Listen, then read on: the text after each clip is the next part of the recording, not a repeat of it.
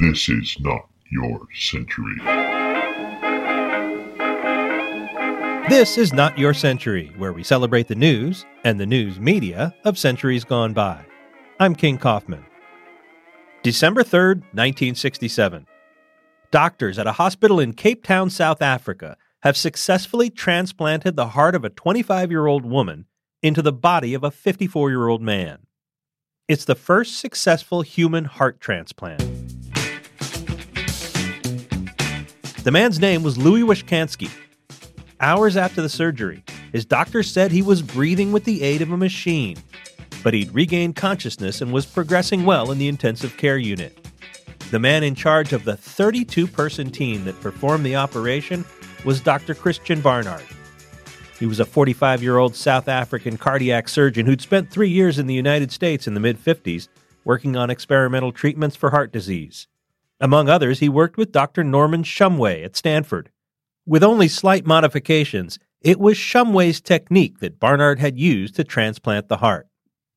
Shumway had announced on November 20th that he and his team at Stanford were ready to attempt a human transplant. They were waiting for a donor.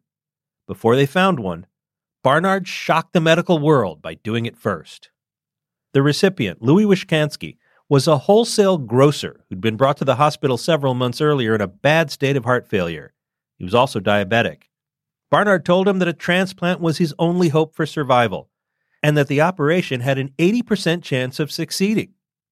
The doctor took some heat for that figure, being too optimistic, but he said it was an easy call for Washkansky no matter the odds. It was his only chance.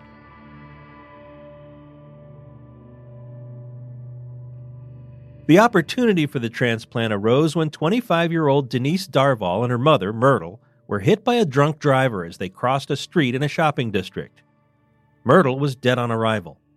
Denise, with a severe skull fracture, was alive, but fading fast. Doctors summoned her father to the hospital and asked him for permission to use Denise's heart and kidneys for transplants. Left alone, Edward Darvall thought it over for 4 minutes. Then he called the doctors back into the room where they'd left him. He said, "If you can't save my daughter, you must save this man."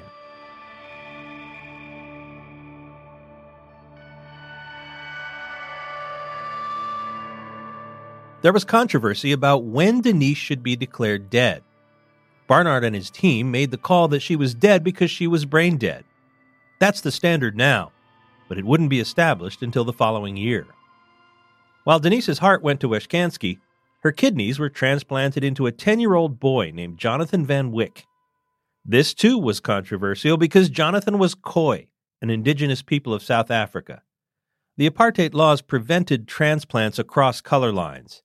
That's why when Barnard had gotten the phone call at home that the hospital had a possible donor in Denise Darvall, the first thing he asked was what race she was. The answer was important legally, but it wasn't important to Barnard as a doctor.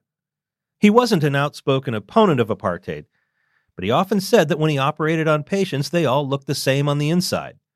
And he was known for treating patients equally, sometimes in defiance of the rules. Louis Washkansky lived for 18 days before dying of pneumonia, most likely the result of massive doses of immunosuppressants he'd been given to ward off rejection of the new heart.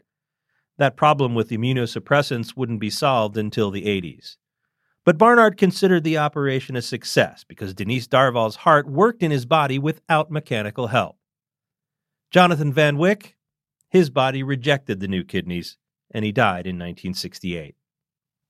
Norman Shumway of Stanford performed the first human heart transplant in the U.S. in January. By that time, Christian Barnard was an international celebrity. That month, he wrote in his autobiography, he visited Rome, where he had an audience with the Pope and an affair with the movie star Gina Lollobrigida. Barnard died in 2001 at the age of 78. Today, doctors perform about 3,500 heart transplants a year. Thanks to my new friend in South Africa for his help with this episode, journalist and author James Brent Stein. His new book is The Bosasa Billions. This has been Not Your Century, a production of the San Francisco Chronicle. Audrey Cooper, editor-in-chief. Get great journalism today at sfchronicle.com. I'm King Kaufman. Talk to me on Twitter at King_Kaufman. We now return you to your century.